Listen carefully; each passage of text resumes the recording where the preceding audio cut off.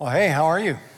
It's good to see you. Nice to be back. We were away for 3 weeks, which was nice. We weren't really away. We were here. Our kids from Germany, our oldest daughter married a German guy, and they're church planting in Berlin, Germany. And so we don't get to see them face to face much. We call them our FaceTime grandkids, 4 and 6 year olds. So they were home for 3.5 weeks. So it was really cool to be able to spend that time with them and visit and brush up on my 3 words of German. So that was great, have them here. And what was really cool, we kind of hung out, we slipped into the services, and I was just so encouraged and blessed over the last 3 weekends. Actually, and you won't know this in the individual services you're in, but 9 different preachers carried the services at our various services and sites over these last weekends, and just have had such positive review back from all those preachers. And I know we are so incredibly blessed as a church to have such a strong bench of preachers. Do you not agree with me? It's awesome. So thanks to all of those guys who preached while we were away, and it's just really good to be back with you.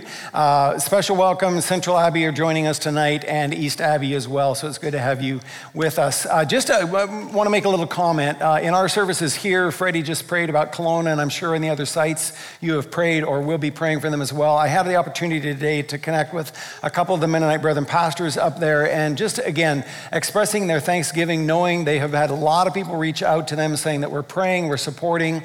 And Carolyn and I actually lived through the firestorms 20 years ago in Kelowna, so it's a bit of a deja vu for us.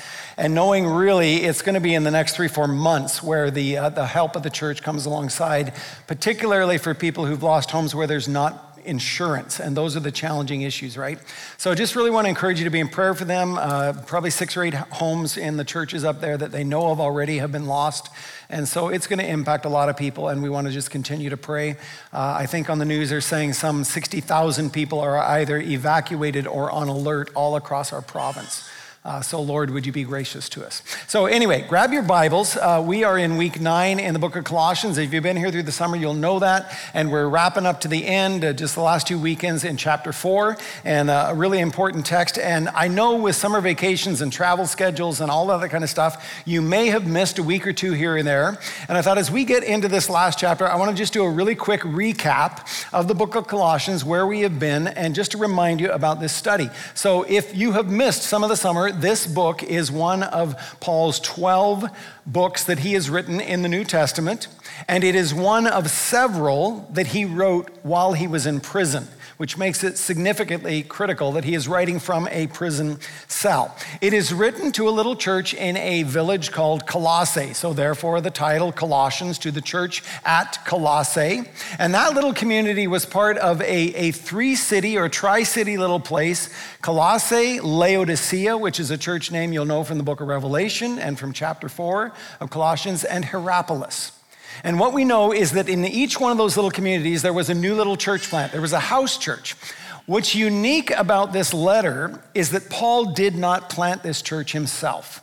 So most of the letters he writes are to churches that he himself, as an evangelist, established. But it's not the case here. It was one of his students, a guy by the name of Epaphras, who started this church. And we're like, okay, how did that happen? Well, Acts tells us in Acts 19, that Paul had a pastor's training school in the city of Ephesus, out on the coast by the water.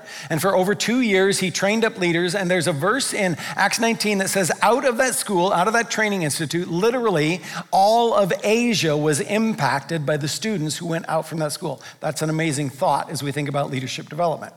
So Epaphras goes out, plants a church. He makes a trip later, 1,500 miles around the north, the Aegean Sea, all the way down to Rome. And he's visiting with Paul while Paul's under house arrest in Rome. And so Paul hears about this little church that one of his students has planted. And he's like, ever since I've heard about you, I can't stop praying for you. And he sends this letter, which we are going to be reading now. And it is classic to Paul's style. Paul is like, I want to anchor you deeply rooted in rich theology and doctrine. I want you to know who you are in Jesus Christ, these little baby Christians in this small little church. But Paul is never content to leave us just with good doctrine and theology. That knowledge, that teaching, that doctrine must translate into daily life. Or the question that we might ask, how then shall we live? Great theology, but what does it mean in daily life? And the theme of this ministry, for sure, is Paul's ministry wrapped up in chapter 1, verse 28. Him, Jesus, we proclaim, warning everyone and teaching everyone with all wisdom that we may present everyone mature in Christ. That is Paul's goal. You start out as a baby Christian, every single one of us. You come to faith in Jesus Christ, you've received him as Lord, but you're a baby Christian. And I want to proclaim Jesus to you. I want you to have sound doctrine, sound theology, so that you can get your roots down deep and you can live it out. So this book is exactly Paul's pattern. Chapters 1 and 2 are just full of rich, deep doctrine, teaching, and theology. And if you were here the first 7 weeks, we were digging into those 2 chapters, just literally verse by verse by verse, who we are in Christ, the supremacy of Jesus, our identity, a new identity given to us as children of God. And then chapter 3, he turns the page and it gets really practical. And he talks about our daily life. And so the last 3 weekends, we talked about putting off and putting on, putting off the old way of life, putting on the new way of life, and right down into all of our personal relationships, marriage and family, work, masters and slaves, parents and children, the most intimate of our relationships affected by our walk with Jesus Christ. Okay, so that's where we've been. Now we're going to turn the corner in chapter 4, verse 2, and Paul's focus now shifts a bit. If chapter 3 has focused in on our personal walk of faith, lived out in relationship as brothers and sisters, he now turns our eyes outward a bit when he asks this basic question, do you want to see the world around you changed? Now, Paul doesn't use those words. Those are not in the text.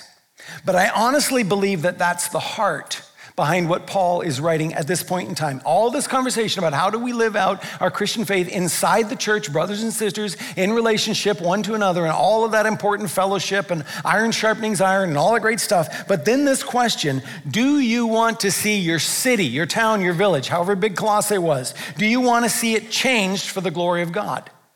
Do you want to see the Tri-Cities, Laodicea, Hierapolis, Colossae, affected unto the glory of God? Do you want to see the entire Lycus Valley that you live in, 80 miles inland from Ephesus? Do you want to see your whole valley turned upside down for the gospel of Jesus? And then he's like, well, then let me challenge you in 2 ways. And there's 2 themes for the message. How you pray and how you engage the world around you. How you pray and how you engage the world around you. So we're in chapter 4. We're going to read 5 verses, starting at verse 2. Continue steadfastly in prayer, being watchful in it with thanksgiving. At the same time, pray also for us, that God may open to us a door for the word to declare the mystery of Christ, on account of which I am in prison, that I may make it clear which is how I ought to speak. Walk in wisdom toward outsiders, making the best use of the time. Let your speech always be gracious, seasoned with salt, so that you may know how you ought to answer each person. Okay, in some ways, it is a simple text. It's easy to read, it's easy to understand. Paul calls us to prayer. He calls us to faithful, fervent, watchful, thankful prayer. Christians pray, he calls us to pray. Straightforward. He makes it personal. He says, pray for us. Pray that I will be bold. Pray that I will be clear. Pray that God opens doors. I'm in this prison cell, but by the Holy Spirit, that he would open doors of opportunity in front of me. And then finally, he challenges them to look at the world outside, friends and neighbors, people we love who are outside the kingdom, pre-Christians, don't know the Lord yet, and how you engage with the watching world around you. Use your time wisely. Let your speech always be gracious and salty, and always be prepared to give an answer. So you're like, that's great. Pretty straightforward. We could say vote yes and amen. Great, let's go home, let's do it. Woo! But I have to say something, so here we go. Let's walk through it. Let's dig in a little bit to the phrases. If you've been around church any length of time, you will know that from cover to cover, this book, Old and New Testament, challenges us as children of God to be men and women of prayer. So we could literally pull up dozens and dozens of texts on the subject of prayer. One of the most all-encompassing commands towards prayer is in Philippians chapter 4, where it says, do not be anxious about anything, But in everything, by prayer and supplication, with thanksgiving, let your requests be made known to God. One of the most all-encompassing commands to prayer. Don't be anxious about anything, that's all-inclusive. Not anxious about nothing. But in everything, in every concern I have, in every issue that's going on in my family and in my life, take it to God in prayer. And then there's lots of just little bullet point calls to prayer. Romans 12, be constant in prayer. Thessalonians 5, pray without ceasing. Luke 18, Jesus' words, you ought always to pray and don't lose heart. Just keep at it. So chapter 4, verse 2, Paul says to these people, continue steadfastly. And that little phrase, it carries two ideas with it. It carries with it the idea of faithfulness in prayer, continue in prayer, and fervency in our prayer, that steadfastness. Some of you may not be reading the ESV. Most of the modern English translations translate that verse be as be devoted. Be devoted to prayer. And both of those translations, continue steadfastly and be devoted, don't even grab the full emphasis of this word. In the original, it is sometimes translated elsewhere in the scripture of take hold of it, grab it, seize it. It's like you grab this with this fervency, I've got to hang on to it. And I think it's the difference between crisis prayers and fervent prayers. Crisis prayers and fervent prayers, and you know what I'm talking about because we all pray in the crisis. So when a crisis strikes, so like right now, we just talked about the fires up in the Okanagan, the fires in the Northwest Territory. There are people all around Canada that are praying right now in the crisis. When something bad happens in your family, finances go sideways, a job goes south, a child rebels, whatever it is, in the crisis, many men and women who say they don't even believe in God at any other point in their life, when they face a crisis, will find themselves crying out to the God that they're not sure that they believe in, but God, if you're out there, I'm in trouble, would you answer my prayer? You all know those stories, right? So in the crisis, we pray. So that's great, but this thought carries with it the idea of fervency and earnestness, which carries us beyond the crisis. Because the challenge with crisis prayer is that once the crisis passes, then we kind of just get lackadaisical again. We get complacent. It's like, oh, great, made it through. Yeah, maybe thank you, Lord, but we just carry on. We're called to be watchful in prayer. Faithful, fervent, watchful. I'm going to just camp here for a little bit because this is very interesting. That word watchful is also very common throughout the New Testament. That particular word, there's two or three words used translated into English for watchful, but that particular word appears 22 times, and it carries with it the idea of being fully awake, being sober-minded, being alert. So one of the translations of 1 Peter 5:8, be sober-minded, be watchful, right? There's our phrase. Your adversary, the devil, prowls around like a roaring lion seeking someone to devour. The reminder to us that we live in a spiritual battle zone, that there is an enemy of our souls, an enemy who hates anything beautiful in our lives. What God is doing in your life, your marriage, your family, your job, anything of God's blessing in your life, the enemy of our souls hates. So be watchful, be aware. He prowls like a roaring lion. Of course, we want to be alert. But what's interesting, of the 22 times that word is used in the New Testament, 12 of them are in connection with the second coming of Christ. That's pretty interesting to me. We're going to just camp there for a minute. I don't know what you think about the imminence of Christ's return.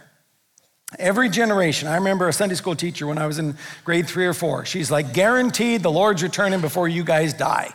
In this generation. And I think every generation has had to ask this question, are these the days and the times and the seasons that Jesus spoke about? So Jesus says, as it was in the days of Noah, so it will be in the days of the Son of Man. And you're like, I don't know. I look at the culture around us and I'm like, it sure looks like what the days of Noah were described like. Can it get any worse? Surely we're living in these days.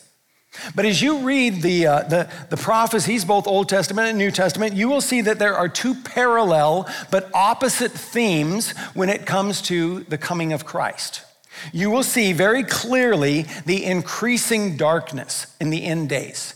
Darker and darker and darker, and apostasy and falling away and people getting angry. And there's a phrase in Mark 13 that says the days will grow so dark that the world would basically implode on itself. And so God cuts it short for the sake of the elect. That's how dark it's going to get. The flip side is there are also numerous passages that talk about an outpouring of the Spirit in the very last days. So particularly the Old Testament book Zechariah, and even a chunk, if you take Romans 11 and Israel coming to faith and the revivals that are going to happen because of that. So these constant themes of darkness, and yet in the middle of the darkness, one of the greatest outpourings of the Spirit of God ever recorded in human history, that literally we could anticipate tens of millions of people coming to faith in Christ just before the return of Christ. Both those themes are in the Scripture. It's like two sides of the same coin. And so no matter how you read the signs of the times, we know that the Bible is overwhelmingly optimistic about the final end. Amen? So Habakkuk says, the knowledge of the glory of the Lord will cover the earth like the waters cover the sea. The name of the glory of the Lord is going to be known. The gospel will be preached to every ethnic group, Matthew or Mark tells us, and then the end will come. The enemy of our souls, here in Colossians, we are told he has already been defeated. He has been triumphed over at the cross. Jesus has already made an end of him. So as I was preparing this week, this really old book pops into my mind. I forgot to look at the publication date, but it's got to be 50 years old.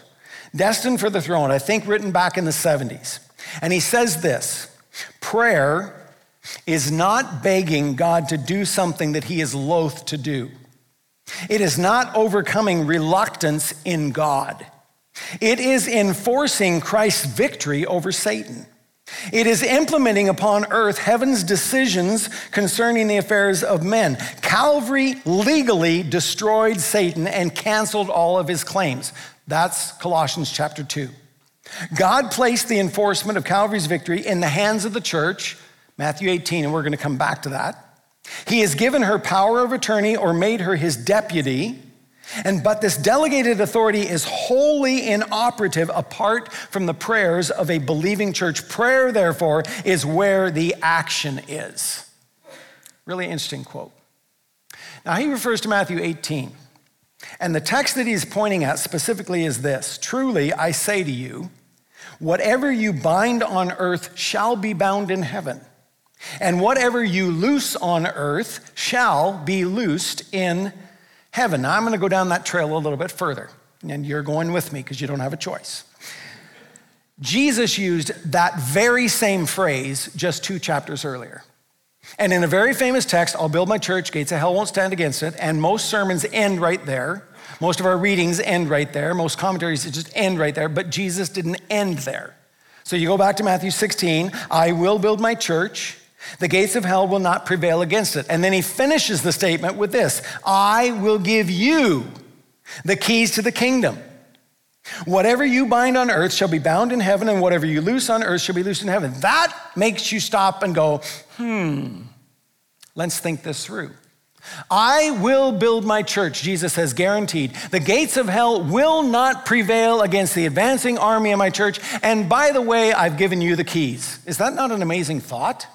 Do you remember the first time you handed the keys to one of your teenagers to go drive the car? You're like, oh, what am I doing? And yet Jesus says, I give you the keys.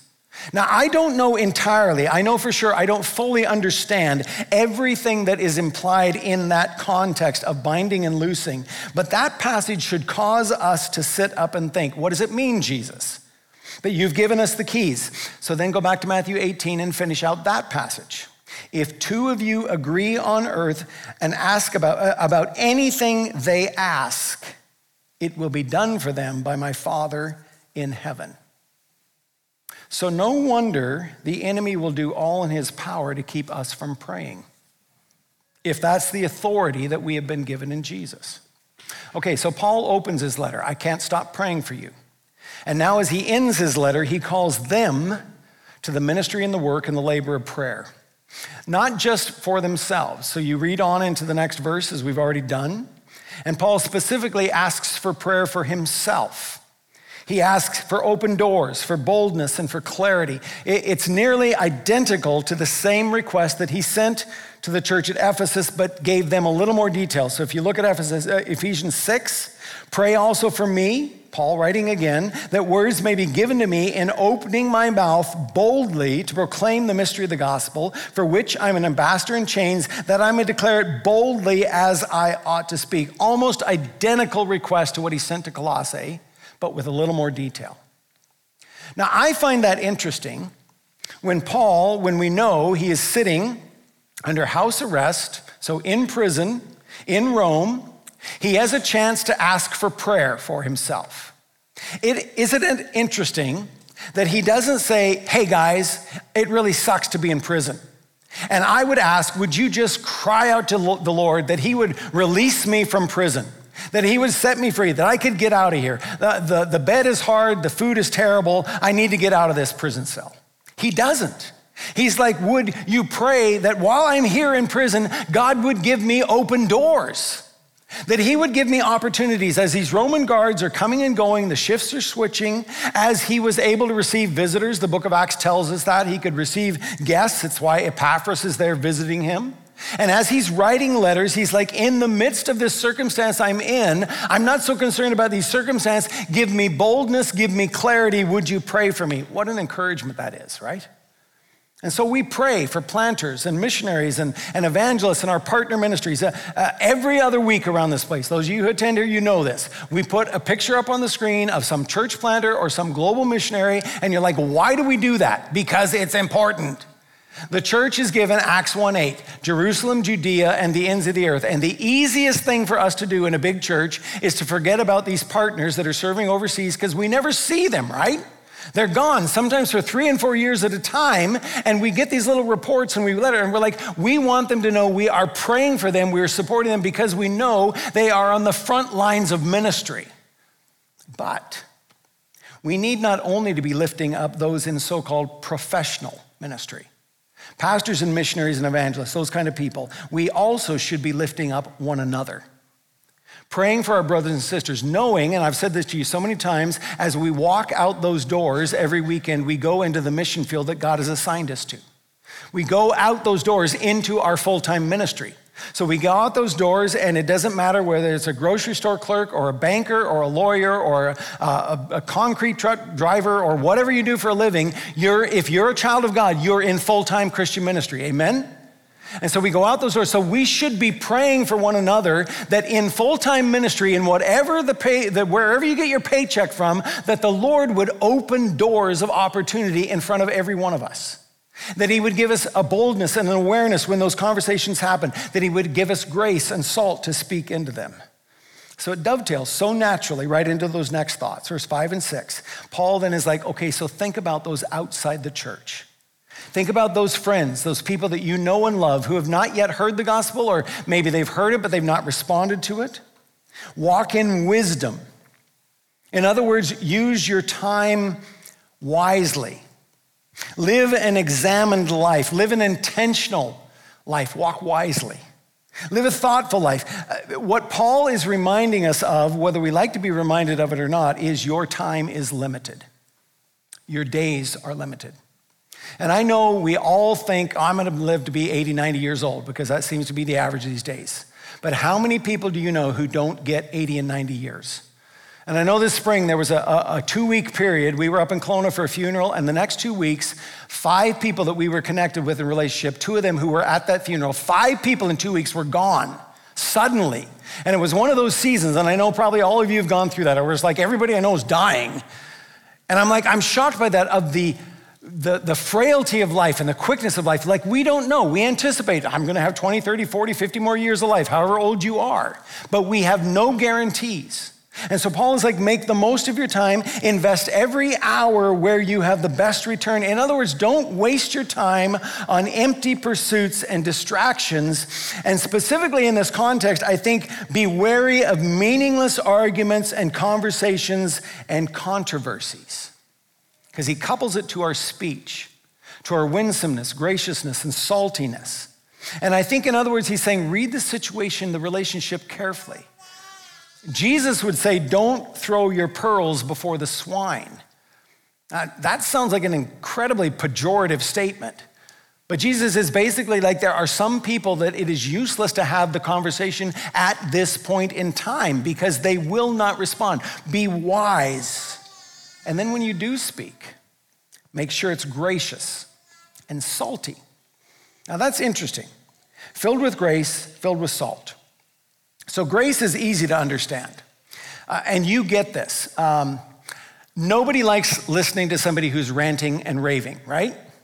So whether we see them on the news, whether we see it on social media, whether you might even happen to out live on the street somewhere, you see some protest and the ranting and the raving. Like how many of you just basically close off? Like this yelling, this anger, this rant, you're like, whatever, they're on about something and I can't even listen to it. Nobody likes listening to ranting and raving. And so the fact of the matter is for us as Christians, we have no cause whatsoever. We have no reason whatsoever to be harsh or rude or arrogant as we share Jesus. There's no reason for us to be rude in that presentation. Amen? Gracious. However, let me say this to you. If you add salt into your conversation, you may have some controversy. Because what does salt do? Salt changes things. Salt changes the flavor. Salt seasons. Salt heads the conversation in a different direction. Salt preserves. So in other words, something's getting rotten, dump some salt on it. So the conversation, the issue in culture, whatever it is, things are rotting and you start to speak into it. Well, not everybody's going to be glad that you're bringing your salt to the conversation. And you may have some controversy.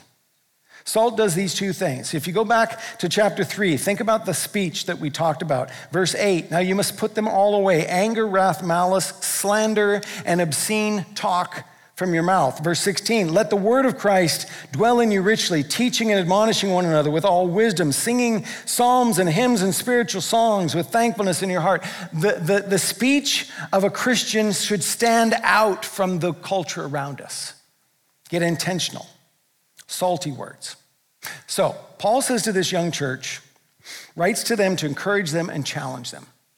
And I think the big idea is you want to see your city transformed, then it is going to happen one prayer at a time and one conversation at a time. And you're like, okay, great. It's all well and good. What's the connection for us?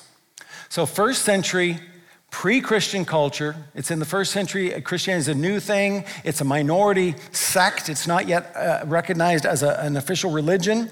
A little baby church gets planted. But I think this question in the text goes to the age-old question, what is God's plan for cultural transformation? How does the gospel take root in a place like Colossae, in a pre-evangelized community? Where and how do we see the gospel transforming people's lives, and how does that take place? And I want to make this comment. I think for us in our day, in the 21st century, and inside the church, it's easy for us to default into chapter 3 conversations because it is so relevant. How do we live the Christian life within the Christian community? Iron sharpening iron. How do we encourage and how do we disciple and how do we stand with one another and challenge one another? And that's great. It's all well and good as far as it goes. But Paul is never content to leave us there. His thrust is always to point us outward, always to get us on mission, to engage and to pray and to serve. And so to get to the point, in that context, he basically is asking the question, will the Lycus Valley, where you live, this little Tri-City region, 80 miles east of Ephesus, will it be turned upside down by the gospel? Or more relevantly, we could ask the question, will the Fraser Valley be transformed by the gospel? And if so, how? How does that happen? So let's tell some stories. So this week was Pastor Tim Keller's memorial service on Tuesday, held at St. Patrick's Cathedral in Manhattan. That service was unique from any memorial I've ever attended.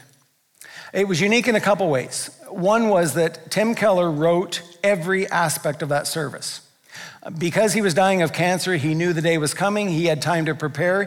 There was a 28-page pamphlet, you can download it online to follow through the service, a liturgy guide for the funeral service. He chose every hymn and he wrote a little commentary on what the hymn meant and why he chose it. He chose every scripture that would be read and he chose the passage that would be preached upon. But what was most unique about this funeral service, unlike any other I've attended recently, is there was very little actually said about Tim Keller as a person. There was no traditional eulogy. There was no life story. He was born here and he did all these things and he died. There was none of that. There was no slideshow. There was no video. There were no highlights from his life. The entire service was focused on the gospel of Jesus Christ, the message of the gospel, what Jesus had accomplished in the world at large, and therefore what he had accomplished in his church and in his children, and specifically what Jesus had accomplished in Tim's life. It was very interesting. So Keller moved to New York in 1989.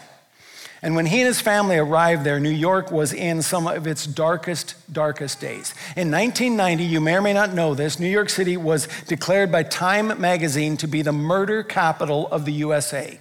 Over 2,200 murders that year. The streets were not safe. The drug trade and the sex trade were rampant. The infrastructure of the city was literally imploding on itself. Graffiti was out of control, and the subway system was the most dangerous subway system in the world. You took your life in your hands if you got on the New York subway. 20 years later, in 2010, New York City was declared the safest city in North America, over 1 million in population. And you're like, what happened? When Keller went there, the evangelical church was 1% of the population. By year 2000, it had grown to 3%. By year 2010, it was nearly 10%, and today they're pushing 15% of the island of Manhattan are evangelical, and 45% of the churches on Manhattan today are brand new churches planted in the last 20 years. So you're like, what happened? Well, it's interesting. Google it. Ask the question, why did crime rates drop in New York? Just do it.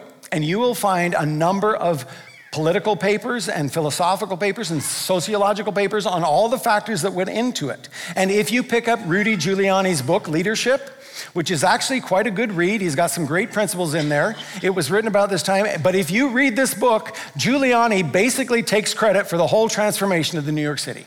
So my great leadership. Oh, I did it all. And you know what? There truly were some significant decisions made at the political level and at the social services level and all that kind of stuff, some very important. But there's another story that you will not find on Google. So 5 years before the Kellers arrived, another couple arrived in New York City, a couple named Mac and Maria Peer. They were the most unlikely couple to go to New York City. They were born and raised in rural South Dakota. But God placed a very clear call in their life. They had had a mission experience in Bihar, India.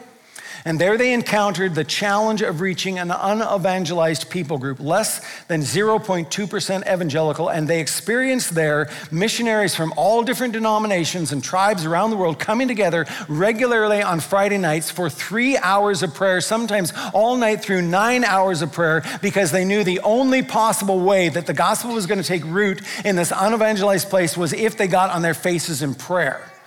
So Pierce says it radically affected him. He lands in New York to co-found and lead 2 organizations, the New York City Concerts of Prayer and the New York City Leadership Center. And he went on, his story is shared in this book, The Power of a City at Prayer. It was very, very simple. He began to call pastors to prayer. They didn't do big flashy stuff. They didn't do marches for Jesus. They didn't try to rally people in giant places. They just simply church by church by church got pastors praying, set aside a month of prayer. And to make a long story short, they published this little article called The Lord's Watch, a daily prayer guide, and they printed it out. And The Lord's Watch was based on Count Zinzendorf's 100 Years of Prayer, the Moravian prayer movement. And those prayers centered around these 4 things: prayers for revival, prayers for reconciliation, prayers for reform, and prayers to reach the lost. And they would send out a daily guide monthly, and by the year 2000, get this number, 60,000 people were praying daily for the city of New York. In the same season, across the bridge in Brooklyn, some of you will have heard of the Brooklyn Tabernacle. God is building another prayer machine. So a young pastor couple, they're young, they're in their 20s when they get there, and Cimbala shares the story. He's like, I'm pounding my head against a cement wall. I'm like, Lord, I am going to give up. Like, I cannot do this. In fact, he gets so stressed out, he gets sick. Some family buys him a ticket to Florida. And when he's in Florida, he has this encounter with God. And he says, it's not an audible voice, but I heard so clearly the Lord saying this to me, that if you and your wife will lead my people to prayer and call upon my name, you will never lack for something fresh to preach. I'll supply all the money that's needed, both for the church and for your family, and you'll never have a building large enough to contain the crowds that I send in response. So this 20-something-year-old pastor goes back to his church, and the next Sunday he said this to them. He said, from this day on, the prayer meeting will be the barometer of the church. What happens on Tuesday night, that's when they met to prayer, will be the gauge by which we judge the success or failure, because that will be the measure by which God blesses us. So Tuesday nights, if you ever have the opportunity to be in Brooklyn, New York on a Tuesday night, you need to go to this service. I've been there, Pastor Ezra's been there, Pastor Jeff has been there. Unbelievable. There is not a seat in the house. They stand up outside to get in, waiting to come to a prayer meeting. There's amazing worship, and then they began to pass all these prayers around. And the people just in concerts of prayer, there's a little devotional, there's great worship, and then tons of prayer. And year after year after year, people have come to faith, miracles have happened, healings have happened. It's a crazy thing. Now, we will never know until eternity every factor that goes into the transformation of a city. Way back in the 1700s, Jonathan Edwards wrote his little book, An Humble Attempt, calling the churches of New England, and it spawned the Great Awakenings. The Great Awakenings of the second and the third, and some would say even the fourth so-called Great Awakening. What we see today in that film, Jesus Revolution, all the revivals that came out of the 70s with all the unrest of Vietnam and the sexual revolution, and God pours out his spirit on a bunch of hippies, and they start coming to faith in Jesus like crazy. A decade ago, I attended this Global Cities Conference, and it was so fascinating to listen to an Indian religious sociologist, Vishal Mangalwadi is the guy's name, unpack the 1857 revival in New York and how that revival affected India. Later in the day, a Korean pastor comes and he tells the story of how that revival in New York City basically planted the seeds for the gospel in Korea in the late 1800s. And those first missionaries, many of them were martyred, but they just kept coming. And the seeds were planted. And if you know the history of that nation, it has become one of the greatest praying nations on earth. After World War II and the Korean War, with communist North Korea on their borders, they began to get on their faces in prayer, so much so that the largest single congregation on earth is in Seoul, South Korea. At its peak, they had 1 million members in one local church. 1 million. Like, how do you gather 1 million people for worship? Well, I'll tell you how. They had a 25,000 seat auditorium. You're like, okay, that's great. 7 services on Sunday. 7, 9, 11, 1, 3, 5, and 7. But that's still only 175,000. And they wanted to reserve 5,000 seats for visitors because people are coming to faith like by the hundreds, week after week after week. So if you're a member at Yodo Full Gospel Fellowship, you get to attend church once every 6 weeks. That's not amazing?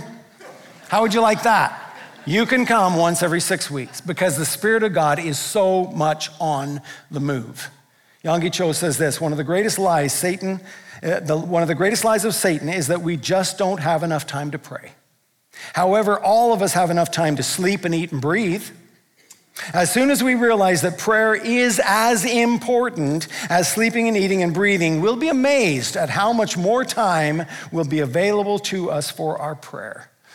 Okay, great stories, but you're like, so what? We're ending the end of this book. And as earlier, I said it's a very simple text. But I think we have to ask ourselves some serious questions. The questions are this: do we really want to see Canada transformed with the gospel? Do we really want to see North America turned around? Do we want to see the Fraser Valley impacted? Do we want to see Abbotsford Mission and the communities around us affected by the gospel of Jesus? And what will it take to drive us to our knees? So probably the most famous Old Testament text is Chronicles 7. If my people who are called by my name humble themselves and pray and seek my face, turn from their wicked ways, I'll hear from heaven and I'll forgive their sin and I will heal their land. The promise. If my people get on their faces, call out to me, it's a promise given to us by God. And if you look back on the historical times of great awakenings, There's two commonalities. They have all come during times of incredible darkness. During times of incredible cultural darkness. You go back and look at the, whatever it is, First Awakening, Second, Third, the so-called Fourth of the 70s, they were dark cultural times. So we got to land this baby for sure. As we head into another season of ministry, the question I wonder about is, what would God do through Northview Church just simply through prayer? If we did nothing else, programs and all the wonderful things that we do as we gather together, what if we were men and women of prayer? Men and women who are actively looking to engage our culture in gospel conversations with salt and light. And I guess the question for me sometimes is, how much darker does it have to get in the days around us before we are really driven to our knees in faithful, fervent, and watchful and thankful prayer? So most of you know, a year or so ago, I put a challenge up in front of you, and we printed off a couple cards. We'll throw them on the screen for you to see. I gave you this challenge, 5x5 prayer. I said, you know what, let's make it just practical and tangible. You can do this on your own, put it in your phone, or pick these up. They're printed out there. But what if you just took the names of 5 people you know and love who are far from God?